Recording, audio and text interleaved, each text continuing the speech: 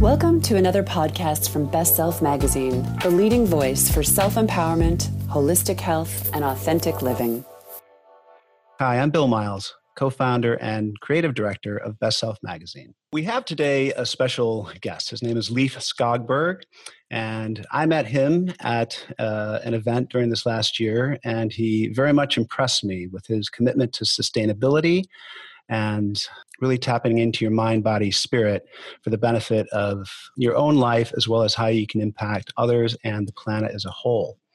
And I think you'll enjoy this conversation. I'm going to give you just a quick background. Leif is a whole systems designer, a sustainability consultant, and a life purpose coach. He has nearly 20 years of experience in holistic living, leadership, and design. He helps his clients save money and achieve greater health, alignment, and resilience through integrated design. Welcome, Leif, and thank you for being a part of Best Self Magazine today. Thank you, Bill, for having me. Appreciate the introduction. The invite welcome. To join you. So we're just going to have a little conversation here, and I'd like to start out with exploring how you got connected to sustainability. What does that term even mean to you? Yeah, it's become kind of a loaded term in a lot of ways today, used very, very often in different ways, sustainable financially, sustainable environmentally.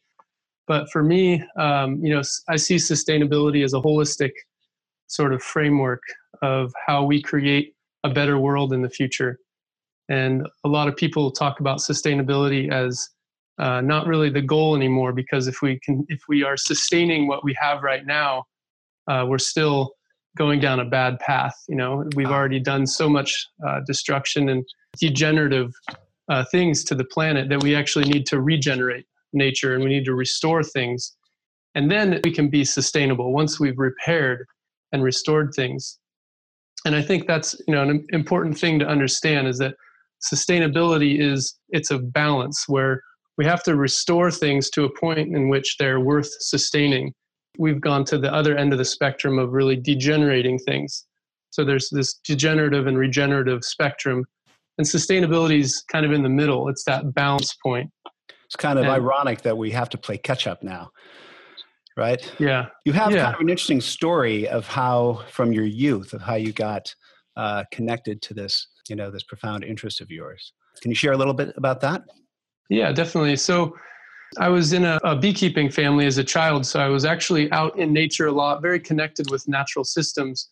But I had a very rough childhood. My adolescent years were pretty challenging, and I actually thought that the end of the world was coming before I even would graduate high school, because I was graduating in the year 2001, and my dad was kind of the one of those end of days preppers, apocalypse is coming kind of people. And so in my early teen years, I was pretty self-destructive because I was being told we were self-destructing our planet. So I was in a lot of extreme sports, and I partied a lot, did a lot of drugs, and ultimately that led me to a place of deep suffering and really profound rock bottom. And I had a turning point where I basically had a near-death experience, was considering committing suicide, and was in a really, really, challenging, emotional, physical place. Lots of physical injuries, lots of physical pain, as well as a lot of emotional and family pain from,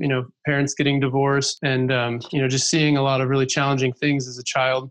And so I had this experience where I realized that I couldn't blame anyone anymore for my pain and my suffering, and that I kept giving away my power when I did that I couldn't get control of my life if I blamed anyone. And so I had this realization that if I wanted to have a future that was positive and that was healthy and that wasn't riddled with suffering, then I really had to choose wisely, and I had to find truth and understanding in order to live a better life. And that awakening was really the catalyst for me down a path of seeking, how do I create a better world for myself, become my best self, and reduce suffering for myself in the future. And how do I bring that to the world? Really interesting. Your realization was that the world is not going to fix your problems. You have to fix your problems. So it's a story of personal accountability.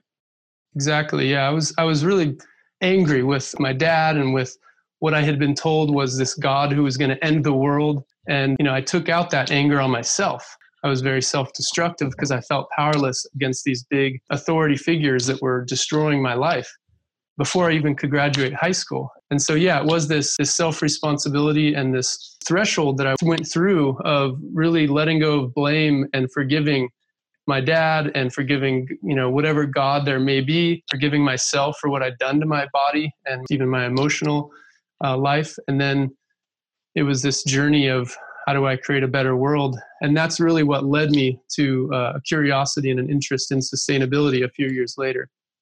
I will say that you came to that realization at a pretty young age. Many of us never get there, and if we do, it's often much later in life. So I think that you had a certain calling to bring some talent and spend as much of your life going forward influencing for good. Yeah, it definitely happened for a reason. And I have ever since that time felt very purposeful. As I inspire others from my journey, I become more inspired. And there's many who continue to inspire me in a very deep way to live even more deeply into my truth. Amen. So your work is kind of, as I understand it, and correct me if I'm wrong, but kind of split, that you have a personal side where you help as a life purpose coach for people, for individuals, and then you have a business side where you're a sustainability consultant helping businesses leave a better mark on the planet. Yeah, that's right. It is a split in the sense of how we see business in modern times. It's been very hard for people, even myself, to frame it and understand how it all fits together, because if you are a healer or a life coach, that's kind of one niche and industry. And then if you're an environmental activist and a sustainability activist, that's a whole nother kind of direction. And then there's a whole bunch of areas in between. So for me, what I've realized is that the journey to creating a sustainable world actually starts with individuals.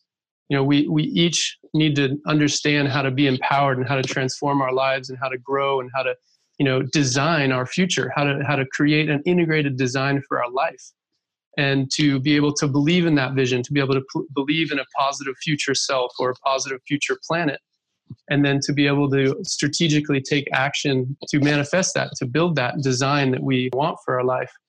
And the patterns and principles of how to heal and become whole in oneself is actually really, interestingly enough, it's very similar to sustainability. It's very related and relevant and connected to the garden of life. And so I started to, in my own personal journey towards healing and truth, I started to see all these patterns of how we become whole, how we integrate the various aspects of duality, of what people often talk about as the 4 elements or the 5 elements, and these different quadrants of our life and our existence. Ken Wilber talks about it as these 4 quadrants, and many others. Indigenous cultures have these different models of these wheels of life.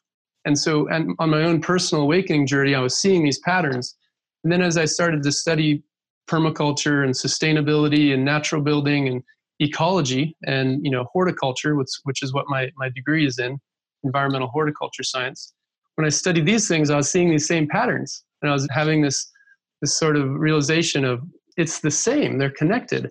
Mm. And then some really profound spiritual teachers that came into my life were saying the same thing, that the water of our planet is polluted because the consciousness and the psyche and the emotions of humanity is polluted. And the mind of the collective conscious of humanity is influencing our environment and our world, as well as our culture is influencing our outer world. And there's these symbiotic relationships. It's more than a metaphor. It's actually an energetic synergy. Yeah, there's these reflections and these energetic synergies. And so as I started to see all these patterns, I really wanted to create a model and understanding for myself that maybe I could even share with others about how they all connect. And that's what I created a few years ago. I call it apriculture design. Apriculture. Yeah. Well, I'm just going to read the quote and then you can describe it a little bit. But you say that it's a concept of designing and building an appropriate and appreciation-based world and culture, henceforth apriculture, and that it uses a simple garden-based framework for creating a sustainable world from the inside out. Yeah, exactly. So as I was saying, there's these patterns of inner and outer landscapes. I couldn't ignore the connections and the interdependence and interconnection. And so as I started to explore them further, I realized there's many other people who have taught about this and who have spoke about this. Rudolf Steiner was one of them. He had a very large teaching on holistic healing and pedagogy and farming and all these different aspects of how we create balance and harmony in our reality.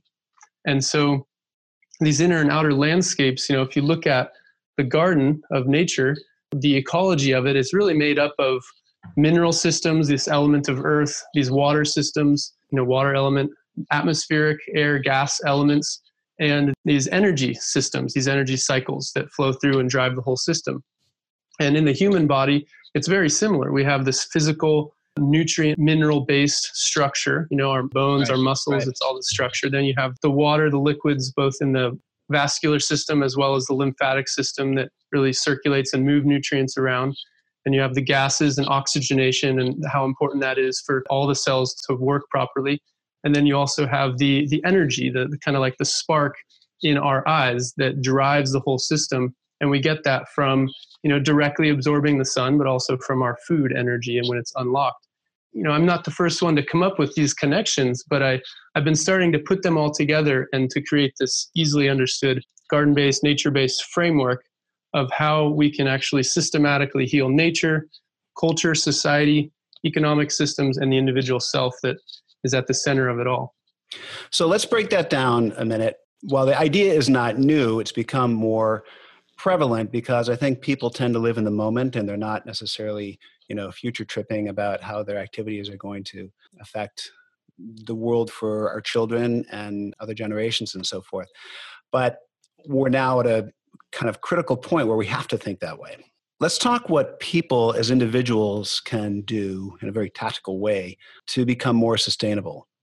I think to reiterate, they can really address these 4 spheres in their life. Their personal self-care, their own health in terms of, getting proper food intake, diet, getting sleep regularly, something I often have challenge with having 2 kids and, being married and parent, working, yes. Jobs and having, all that stuff. But sleeping enough and preferably with the cycles of nature. There's a lot of science to back up that. And then getting exercise, meditating, like really not, being too fiery in the head, not too busy in the head, and keeping the energy systems in our body balanced and circulating properly. And so this self-care, to me, is actually an important part of creating a sustainable world. And that's what I feel is important to include in the sustainability conversation, that, when people do that for themselves, not in a selfish and egoic, materialistic way, but in a really responsibility for themselves kind of way, it improves the collective. It's a little easier for all of us to take care of ourselves. And then from there, we can start to look at our financial sustainability, our economic health, and our personal life, which I really see as what's our outer purpose of our own individual life. How do we make a positive influence in the world? How do we follow our passion, live our dreams, and then monetize that and have a value to it and be reimbursed for what we're giving in service to the betterment of people and the planet. So there's a consciousness about our self-care being that if we take care of ourselves, then we're self-reliant and have a relatively low footprint or impact on other people, and that we're in a best position to be mindful about all of our actions, which I think is fantastic. And then you touch on, we can also be mindful of our more external practices, like where we spend our money, the businesses we choose to work with, to purchase.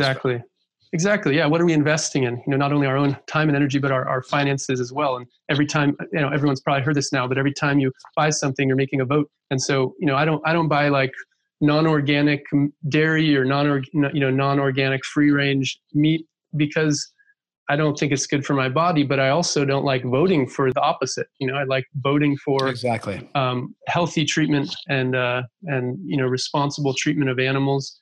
I also believe that there's an energy associated with food for sure, and you touched on that. Healthy plants, happy animals make for energetically positive food for us. Yeah, and so what you're eating, what you're voting with your dollar, you can look into solar panels. Like that's one of the things I help my clients with if they're a residential property or some of the resorts that I work with as well, and retreat centers. It's like, how in every way can we invest and contribute to a thriving and beautiful future. And there's these very systematic approaches that we can take to, again, this self-care practice, these economic investments and sustainability, and really supporting companies that are responsible and making it known. Like if you're, leaving a bank because of their practices, make it known why you're leaving. And then there's all the social and cultural aspects of sustainability where, we have to get along. We have to be able to create peace between our relatives, between, our family and our loved ones and in our neighborhoods. And so having these skills to be able to, speak with compassion, this sort of nonviolent communication, to be able to have compassion for other people from where they're at, have empathy for them and their situation, their perspective, to really have the skills to create peace and harmony and connection between humans, even if we totally disagree on something, to respect that perspective and opinion and see it as something that you actually might have something to learn from. So when you have clients approach you, is this kind of new for them, or are they already of the framework and what you're providing is like tactical direction? It's a little bit of both. Usually they align with the vision and they have a sincere, heartfelt intention to live in this kind of way where they want to be the change they wish to see in the world. They're interested in going green, taking care of the planet. They want to understand how to really facilitate a better relationship, like in a community or an eco village, and situations that I've worked with where, we people bring me in to be able to help facilitate dialogues, team building, difficult conversations, integrated design. So usually there's an in for them. There's a doorway that has a direct need associated with it, whether it's diversifying their revenue streams on their property or their farm, whether it's, reducing their environmental impact and being more efficient with their utility costs. Usually there's a direct need that is being addressed. And then I work with that specifically to begin with, right? I don't try and dump this whole bigger framework on them if that's not their need. I just, meet them where they're at and help them address the issues at hand. And then I start to, evolve the conversations of, well, how about have you considered, doing some reflection and analysis of your culture in your organization, and how do you create synergy and coherence and build a team of trust and, a team of people who are stoked to come to work because they're working for this, amazing organization. So it usually there's, usually a specific gateway, and then it kind of becomes, a bigger conversation once that relationship evolves. Do you get involved with school systems? I would think that would be an important part, both from an institutional standpoint. The educational is more obvious, but also schools are not known for having, a great carbon footprint. A little bit. And certain schools now have their gardens and they actually prepare school meals from their gardens, which is extraordinary. Others are still stuck with vending machines, filled by Coca-Cola. Yeah, it can be challenging with some schools. I actually got started, I think I might have mentioned this to you previously, but I got started as an activist in Santa Barbara, California. Yes. I was attending university there and was a student organizer and activist at the Santa Barbara Community College. I was there for 4.5 years. And it was one of the greatest experiences and teachers of any of my classes that I took, was actually that direct hands-on organizing a team of people with a bunch of different campaigns and, marketing these different classes, courses, initiatives. And we actually, I was working with a statewide group of students across California, and our goal was to transform the higher educational institutions to become the largest green enterprise in the state. Right, which was very ambitious. We were actually quite successful. Awesome. That's the right state to be doing it in. Yeah, it was huge because we had students working at city colleges, Cal States, and UCs. And those systems combined had a tremendous buying power, tremendous influence on policy. And of course, they're educating the future. So we passed a number of policies on everything from, zero waste and transportation alternatives to renewable energy, green buildings, organic foods in the cafeterias. It was pretty comprehensive. And that was really where I got lit up and really engaged in this greater conversation of not only can we make change, but we can make change on a huge scale. Absolutely. It kind of goes back to, can one person actually make change on a grand scale? And the response is, any change that's ever been made at a grand scale started with one person. So yeah, that's really the only way it can happen. That's really at the essence, as I kind of mentioned, the essence of apiculture is that at the center of creating a sustainable world, a lot of the sustainability models talk about ecology and society and economics. But I kept thinking, well, where's the individual in that whole model? And so that was right at the center of it. And actually, they're the ones making everything happen. So any individual that is hearing me talk about this or who's working in sustainability in any way, whether it's personal health and awakening or social issues or environmental, they're making a choice to be a leader and to have a ripple effect on their surroundings. That's what happened for me, and that's what Gandhi did, and all these amazing teachers and leaders, they've chosen to be the change they wish to see in the world. Kind of where you started, anybody can do that just by starting with your own self and your own family. Exactly. If you can be a change maker for yourself and for your family, you've done heroic deed for the world. Exactly. Right. Yeah, we don't have to take on the weight of changing all the spheres of our reality. We can pick one and focus on it. And that's one of the reasons why I really feel like this is important to bring this awareness that just because someone is working on an economic issue to make economics more sustainable doesn't mean that they're any less important than if they're working on environmental sustainability, or social issues. They're all a part of a whole. And I think it's important for us to see that and understand that and support people to follow their passions and connect it with this bigger framework. And in fact, economics is what really drives the whole machine. So if you can tackle the problem through economics, you have the greatest chance of sustaining progress. And I happen to be a big believer in the power of business to impact social change. And I know that you are a believer of that as well. That's why I've created a business around it. Yeah, exactly. And in our magazine, we're always uncovering new businesses, new business models that have sustainability as a thread. There's a line that you once wrote, which really captured me. It's that nature is our teacher and our mirror for our collective consciousness. Yeah. And I thought that was very beautiful and poignant. And I just wanted you to touch on that for a minute, our connection to the natural world, which we often lose track of, and how important that is. Well, it's a big topic. There's lots of different angles to look at it from. But ultimately, the natural world has always been a metaphor for our culture and our lives, our religions, right? We were thrown from the Garden of Eden because of this original sin, doing something wrong. And then we have had this relationship for many thousands of years where we are no longer part and parcel of the Garden of Eden. We're not stewards of it anymore.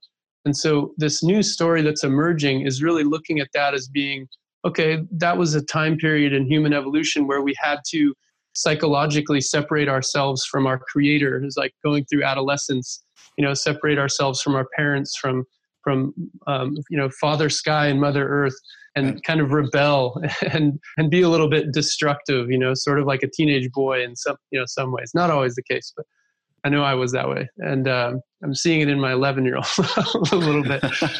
But yeah, so this new story that's emerging is really about, we're actually caretakers of the earth. We're stewards of the garden, and we can have a regenerative impact. Our impact doesn't have to be negative and destructive.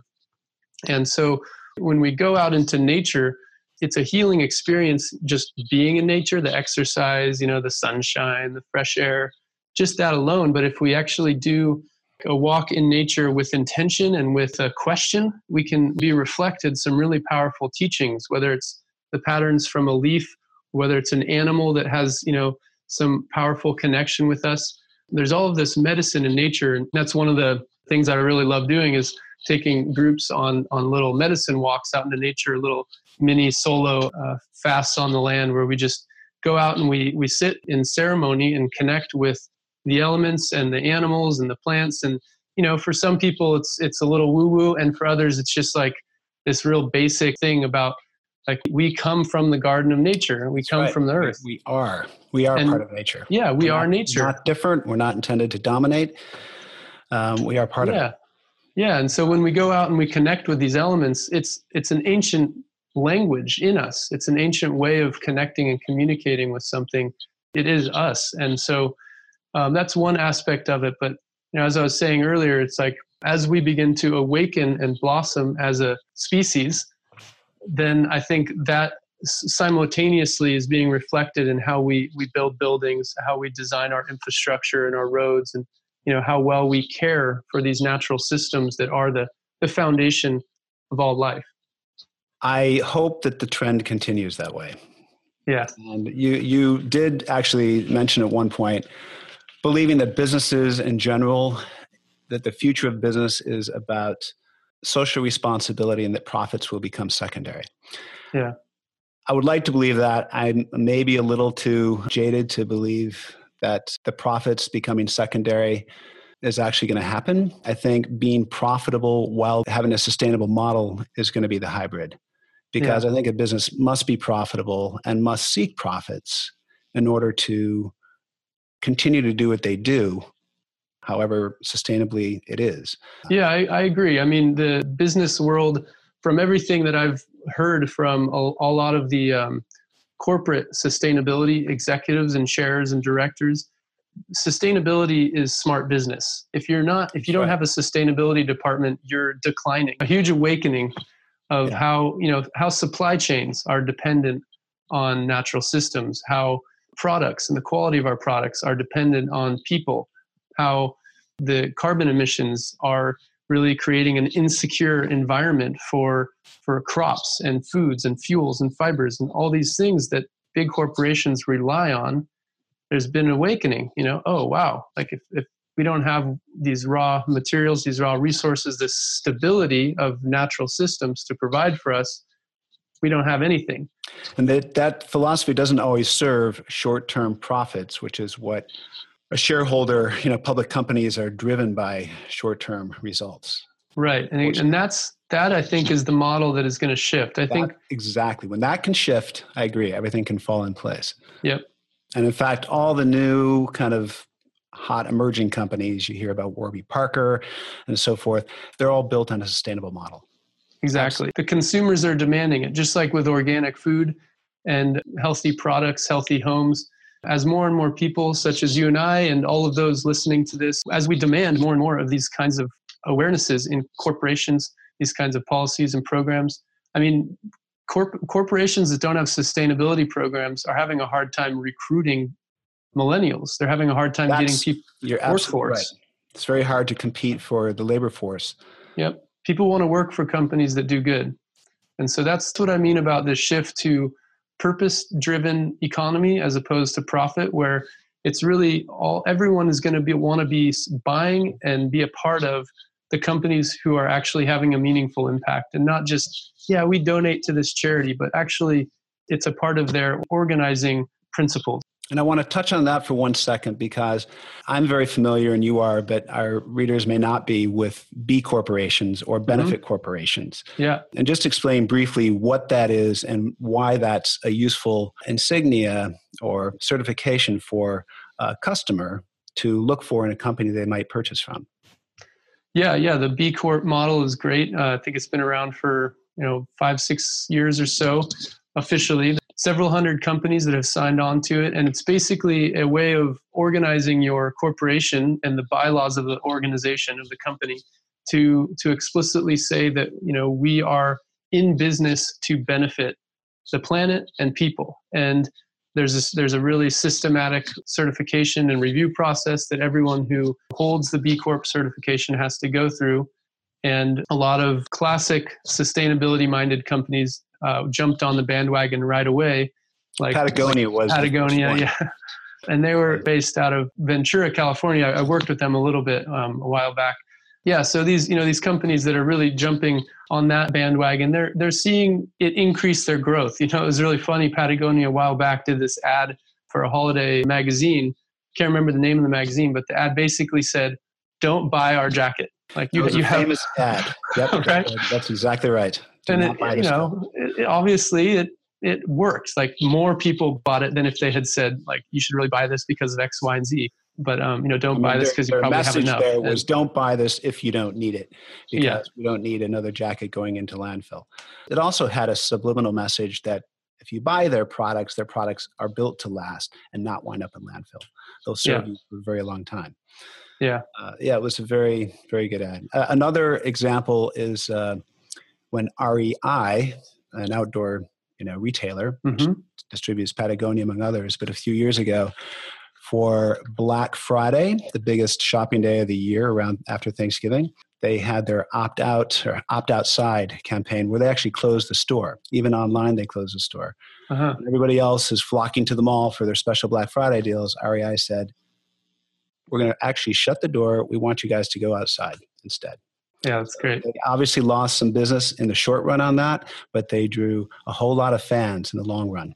Yeah, absolutely. And a part of these, all of these models, with these B Corps and just any company that's really going down the direction of being more sustainable, it's very much about taking responsibility, right? Self-responsibility for their individual organization, right? Again, that individual entity making a decision that is then influencing economy and culture and the environment. And that's kind of the full circle of this conversation where you started. It all starts with the individual, and we're all the same. The business is like an individual in that regard. We all have to look inward to. Exactly. This has been a great conversation. I hope it's inspired people to look at their own lives and what they can do. And for me, this kind of conversation actually gives me even greater hope for the world, because yes, I see the problems, but I see a lot of possibility. And this planet is amazingly powerful at restoring itself when given an opportunity. Absolutely. Amazingly powerful. So let me know, where can people find you if they want to connect with you? Well, right now I have my main webpage, which is my name, leifskogberg.com.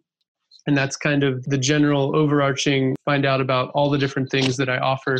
I'll put a link. That's tough spelling, I know, but I'll put a link to this in the page that this lives on, so people can. Okay. So that's the main place. If people have any questions, if they want to, engage with me, they can also follow me on Facebook and Instagram. On Facebook, it's just Leif H. Skogberg. Then there's also my Instagram account is at Whole Life Designs. Thank you very much for joining in this conversation. Thank you and your whole team at Best Self Magazine for reaching out to people and having conversations like this and sharing knowledge and information, because that's really, I think, the last thing I'll say about this whole conversation is we all have to start on the journey of understanding sustainability somewhere. Yes. For me, it's really important that we don't judge people for being quote unquote bad or unsustainable. They might just not be educated. They might not be aware of the impact that they're having. So I think we need to be honest with people and at the same time, like compassionate and loving with them, and not be, self-righteous, super eco kind of people where that turns people down. It's a great point. You want to inspire without judgment. Yeah, exactly. And that's a big part of this apiculture design framework, is that's the appreciation piece, is really appreciating everyone for who they are, where they're at, and then coming to a conversation about sustainability and creating a better world from that place of first appreciating them as a human being, as someone who has family and friends, and they're a product of their environment, whoever they are. And then from that place, inquiring and having curiosity around whether or not they, are interested in becoming more integrated and aligned and coherent and sustainable with the way that the future is going. So I found that in my activism work and in, as a student, in college, and then also just as a consultant over the years, it's really important to approach people with that non-judgmental, compassionate mindset of we all need to be educated. I may do something on occasions where someone who's very eco-savvy might be like, oh, how dare he use that straw at this restaurant? It's like, I usually don't use straws, but I might forget sometimes, so we just need to, love each other and see the humanity in all of us. And always be a student. Yeah, absolutely. Always have that curiosity. If we lose curiosity in our fellow human beings and our loved ones and in how we can become a better person, then I think we lose a vitality and an innocence that is divine. And it's like a child's light that we all can keep and hold on to as we grow older. That's fabulous. Thank you. Thank you, Bill. Thank you for listening to this podcast. Learn more at bestselfmedia.com.